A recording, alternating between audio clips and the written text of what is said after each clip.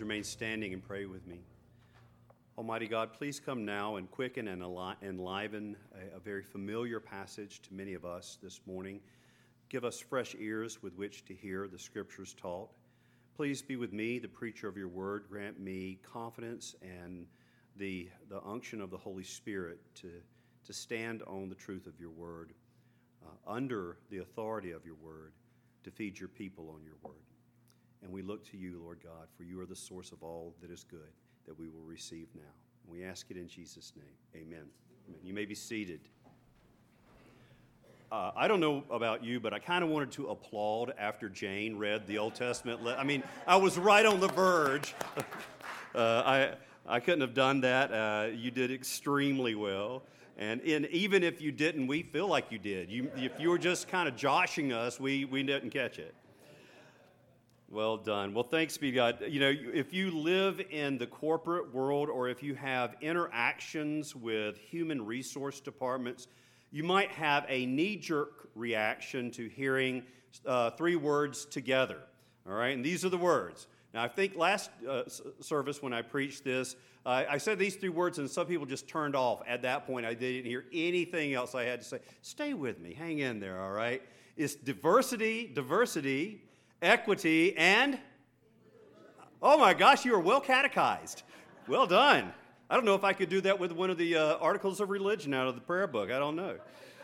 But in fact, your school or your company may actually have a diversity, equity, and inclusion officer, and you might be inclined to equate those individuals with the ideological enforcement arm of the 21st century American institution, sort of like the old political commissars of the Red Army.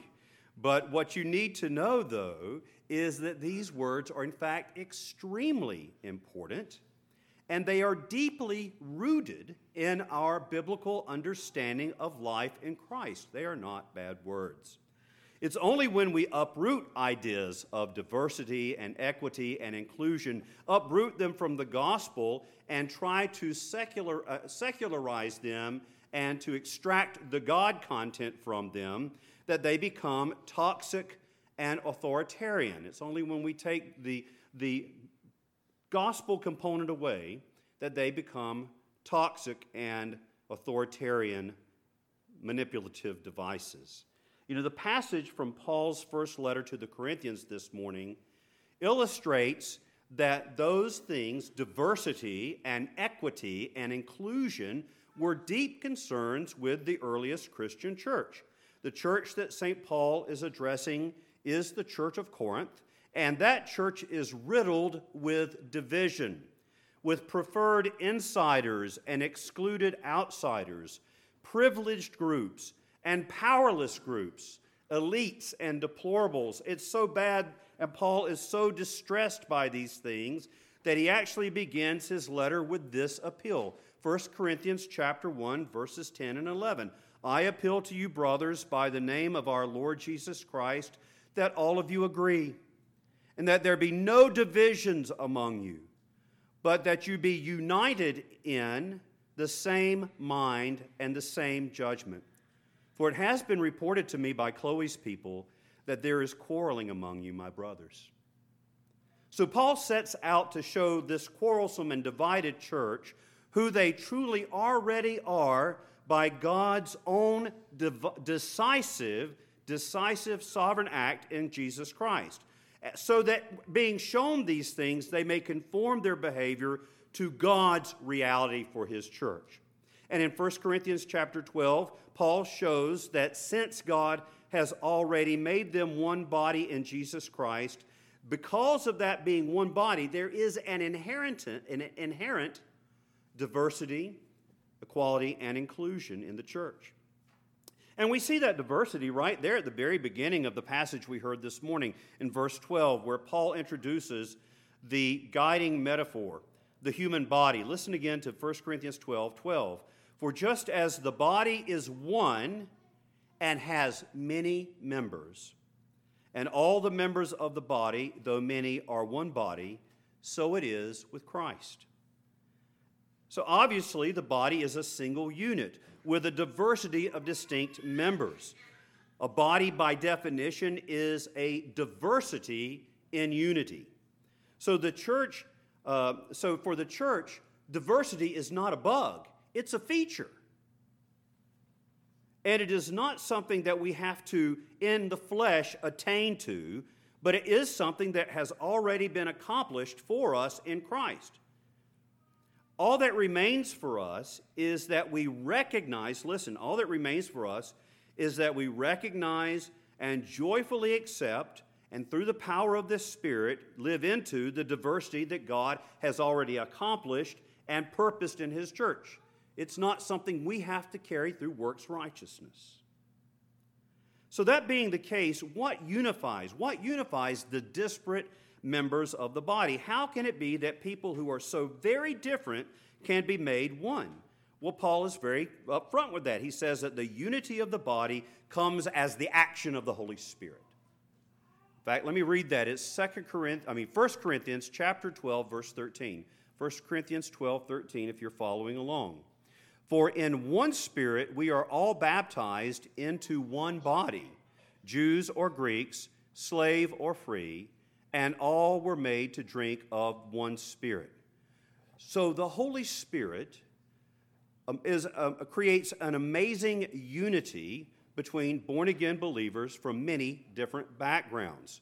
Now, if you've been through our Foundations course, you may have remembered me telling this story, but I'm going to tell it again. Years ago, early in our marriage, Lisa and I lived in Trails End apartments. We also oftentimes refer to it as world end apartments because a lot of times it seemed like when people's worlds were ending, they ended up in those apartments.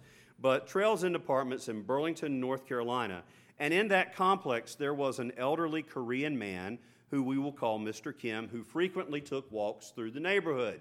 And there were also in the same country, there were abiding a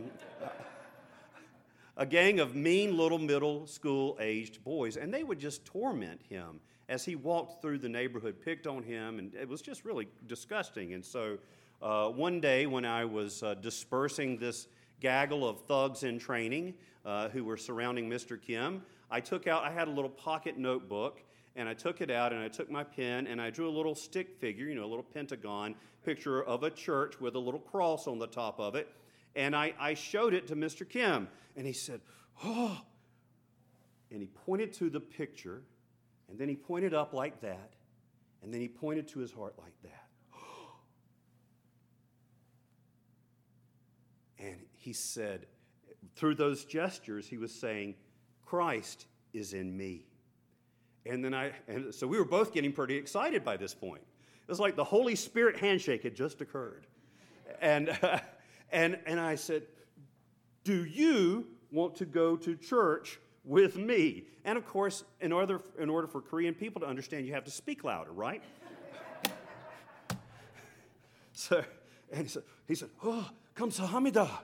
So yes, I would love to come to church with you, is what I took that to mean. And so I wrote down the time, because I use Arabic time just like we do, and numerals, and he wrote down his apartment number, and so Lisa and I would go and pick him up every Sunday, I think just until the time we actually moved out of those apartments, or he moved out, but we went by and picked him up and drove to it was a Methodist church, a little Methodist church right there in the neighborhood, and he would bring his Korean Bible, and he would bring his Korean hymn book, and whenever there was a tune that he was familiar with, he would just sing it lustily in Korean out of the hymn book, and everybody else is singing what we're singing. And so he didn't understand a thing that was going on, and yet he was right at home.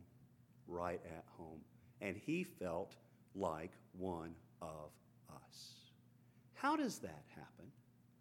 I don't know of any other situation in the world where that genuinely happens at a deep heart level, except in the church, in the power of the Holy Spirit. The Holy Spirit is the source of the body's unity.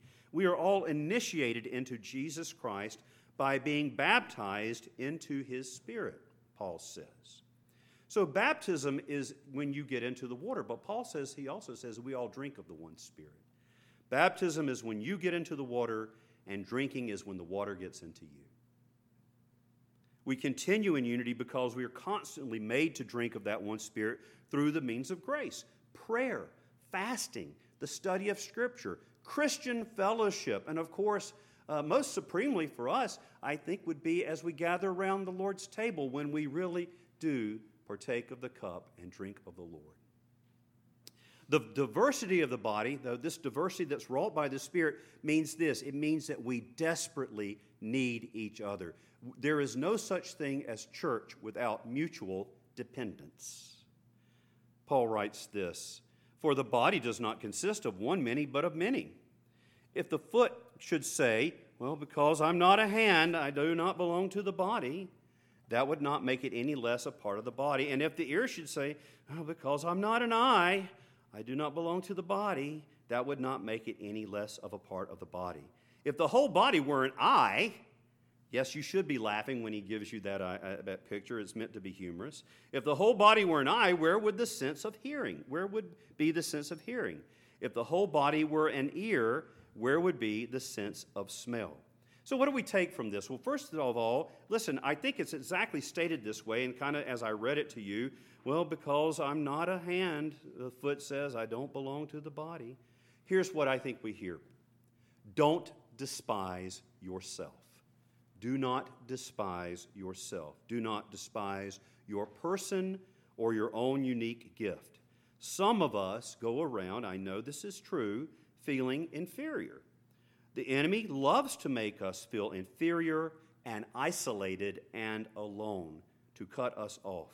Sometimes we feel like we don't belong because we do not possess the gifts and qualities that we find most admirable and desirable in others.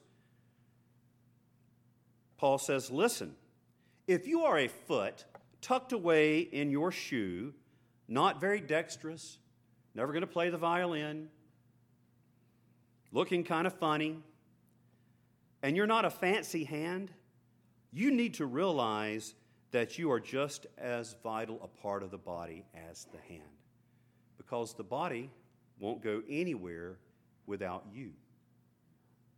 And likewise, don't despise others because you see them and their gifts as being less significant. That seems to actually have been occurring in the Corinthian church. And so Paul says in 1 Corinthians 12:21, the eye, the eye is so fancy, it's just fancy. The eye cannot say to the hand, I have no need of you, nor again the head to the feet, I have no need of you. You know, those who, I have known of churches where people look around and they don't see folks who kind of measure up to them in their minds. This is kind of sad, actually, as I say it. Say, oh, I need to find the church that has the professional people in it, you know, because those are the people that really matter. Those are the people like me.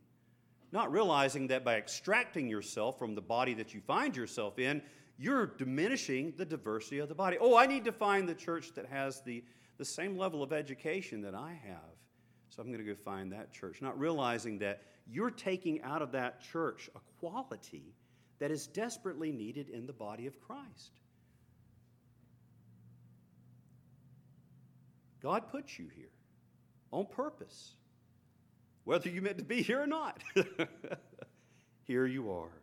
We're put together in the body of Christ for one another, and we should not despise ourselves or one another. And then there's that word equity. You know, what does it mean? It's kind of a moving target sometimes, but I think I could be generally correct by saying that it means that everybody wants to be treated fairly and justly. Fairly and justly. Yet how does the secular world tend to achieve or look to achieve equity? Not universally true, but certainly true in many cases. Usually it means that we seek to achieve equity by pulling others down who have greater genuine or perceived privilege or power. Pulling those who have genuine or perceived privilege or power down. But in the body of Christ, there is another way that is infinitely better offered to us. Paul says that in the body of Christ, we don't equate equity with gouging out eyes or chopping off hands. In other words, cutting things off or whittling them down. But rather, listen, this is so important, by bestowing greater honor on those whose gifts or persons seem to be less presentable. In other words, it's not by bringing the eyes and hands, those are the fancy parts, down. It's by lifting, and yes, Paul does, he mentions the unpresentable parts. Isn't that a wonderful euphemism? I wonder what he could mean. Yes, if you read the early church fathers, they'll tell you exactly what Paul means there. But Paul writes in 1 Corinthians 12, verse 22 and following, on the contrary, the parts of the body that seem to be weaker are indispensable.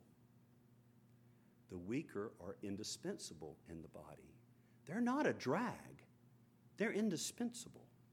And on those parts of the body that we think less honorable, we bestow the greater honor.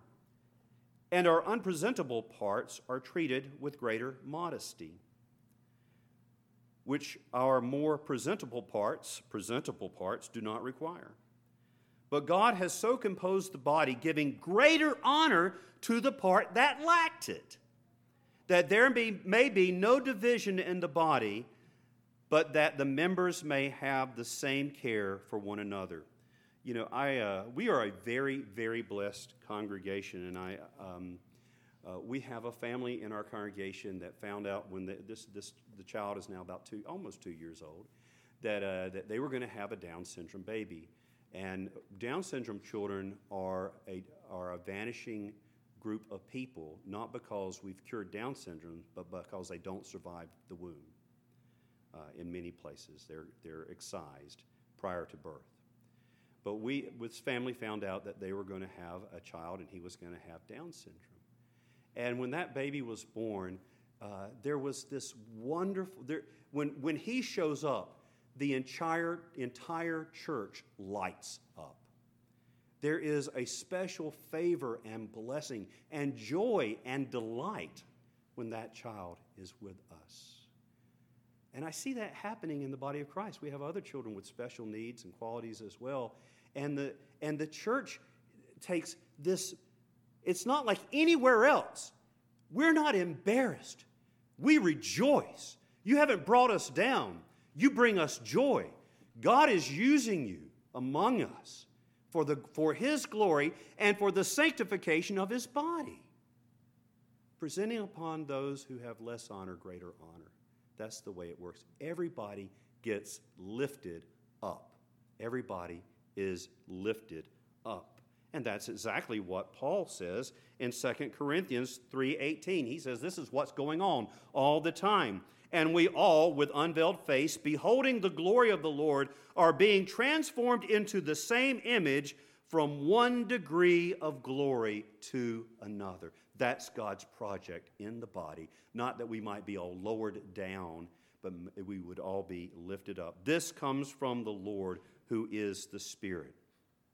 In the body, equity occurs by lifting others up and not by tearing others down.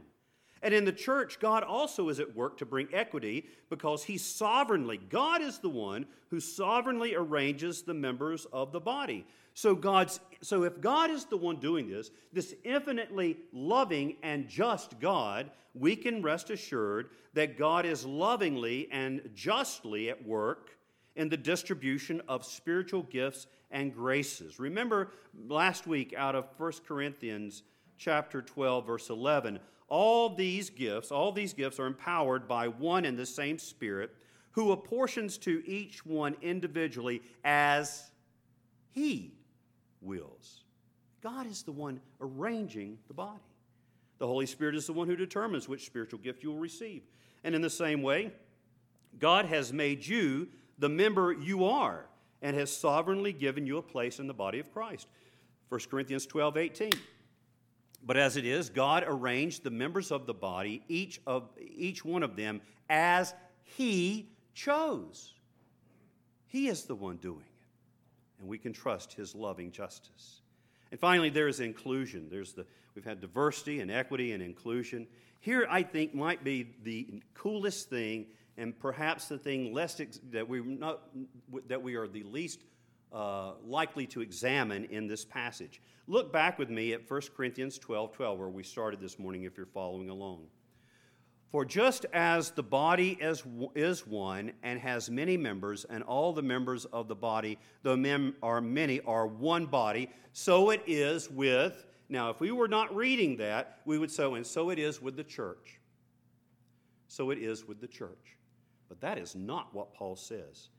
He says, for just as the body is one and has many members, and as the body is one and has many members, and all the members of the body, though many are one body, so it is with Christ. With Christ. What in the world is going on here? Here is our astonishing inclusion. God says, through his apostle Paul, he says we are literally included in Christ. You can't get better than that. There's not a higher level of inclusion and belonging. There's not a greater honor in inclusion than that. Paul says that there is an essential, a unity of being. We would say an ontological unity. There is an essential unity between the members, that's us, of the body, and Jesus. An ontological unity, a unity in being. 1 Corinthians 12:27. Now you are the body of Christ and individually members of it. I said at the beginning that the body is the guiding metaphor, but Paul erodes the metaphor. He's taking the metaphor out of this. He's saying, you're not like the body of Christ. You are the body of Christ. Paul is stating a mysterious reality that you and I just can't wrap our minds around. We call this biblical concept of us being literally members of Christ. We call that concept totus Christus. The church, the body of Christ, and Christ, the head of the church together, are totus Christus. We make up the whole church. Describing this doctrine, one article in a website devoted to the theology of St. Augustine, he writes this. I couldn't find somebody to attribute this to, and so shame on them. They need to get better so that we can cite those people and give them an attaboy. Christ can never be separated from his people. To say the Bible is Christ-centered is to say that it is church-centered. Let me repeat that because it's true. To say that the Bible is Christ-centered is to say that it is church-centered. The idea unites Christology and ecclesiology. In other words, thinking about Christ and thinking about the church. The idea unites Christology and ecclesiology by affirming the real connection of Christ, the head, to the church, his body. On the one hand, to speak of Christ alone is to forget the whole Christ, for Christ is united to the church. On the other, to speak of the church alone is also to forget the whole Christ, for Christ is united to, for the church is united to Christ. And that's why, brothers and sisters, if you remember back in Acts chapter 9, when Paul has been given his marching orders, he's riding to Damascus on a horse, right? This is back when he's being called Saul. And he's riding to Damascus for what purpose? To go persecute the church, to go persecute Christians, right? And so when Paul is riding along, going to do his persecuting work, there is a bright light and a voice from heaven, and falling to the ground, he heard the voice say to him, this is Acts 9:4, Saul, Saul, why are you persecuting Christians? No, that's not what it says. Saul, Saul, why are you persecuting the church? No, that's not what that voice says. This is what it says. Saul, Saul, why are you persecuting me? Totus Christus. And he said, who are you, Lord? And he said, I am Jesus. I am Jesus who you are persecuting. When the world hates the members of the body of Christ, or when the world hates Christ, it is really because the world hates Christ. When the world hates the body of Christ, when the world hates the church, it is hating Jesus. We make a lot of mistakes. The church does a lot of bad things, no doubt about it. But the reality is that the spirit that says, I just can't, I like your Jesus, but I hate the church, means you hate Jesus too. Yes, the church is full of horrible sinners. I understand that. I am chief among them. We do bad stuff. We've only been doing bad stuff since 33 AD. But you know what? I think sometimes we're getting better, and sometimes we're not. But I think God is at work sanctifying his church. We are one holy Catholic and apostolic church. But when I see the seething rage against the church, it's not so much, and then when I kind of bore down to it and find out what people are so angry about, it's really they're angry at when Christians are representing what Jesus actually did, said, and taught. Many times. And that's because we are the body of Christ. We are members of Christ. St. Augustine, when he talks about this total unity we have with Christ, I love this, and this is a great place to kind of land this morning. He says, let us rejoice. Listen to what the great teacher of the church, the doctor of the church, Augustine of Hippo, says. Let us rejoice then and give thanks that we have become not only Christians, but Christ himself. What? That's crazy talk. He goes on to write, do you understand and grasp, brethren, God's grace towards us? Marvel and rejoice, we have become Christ. For if he is the head, we are the members. He and we together are the whole man. The fullness of Christ then is the head and the members. But what does head and members mean? Christ and the church. So this morning, Christ Church, we should indeed marvel and rejoice as we come to the Lord's table that God has made us one with Christ. And that is even more true when we receive this sacrament because, as we all know, you are what you eat. In the name of the Father, and of the Son, and of the Holy Spirit. Amen.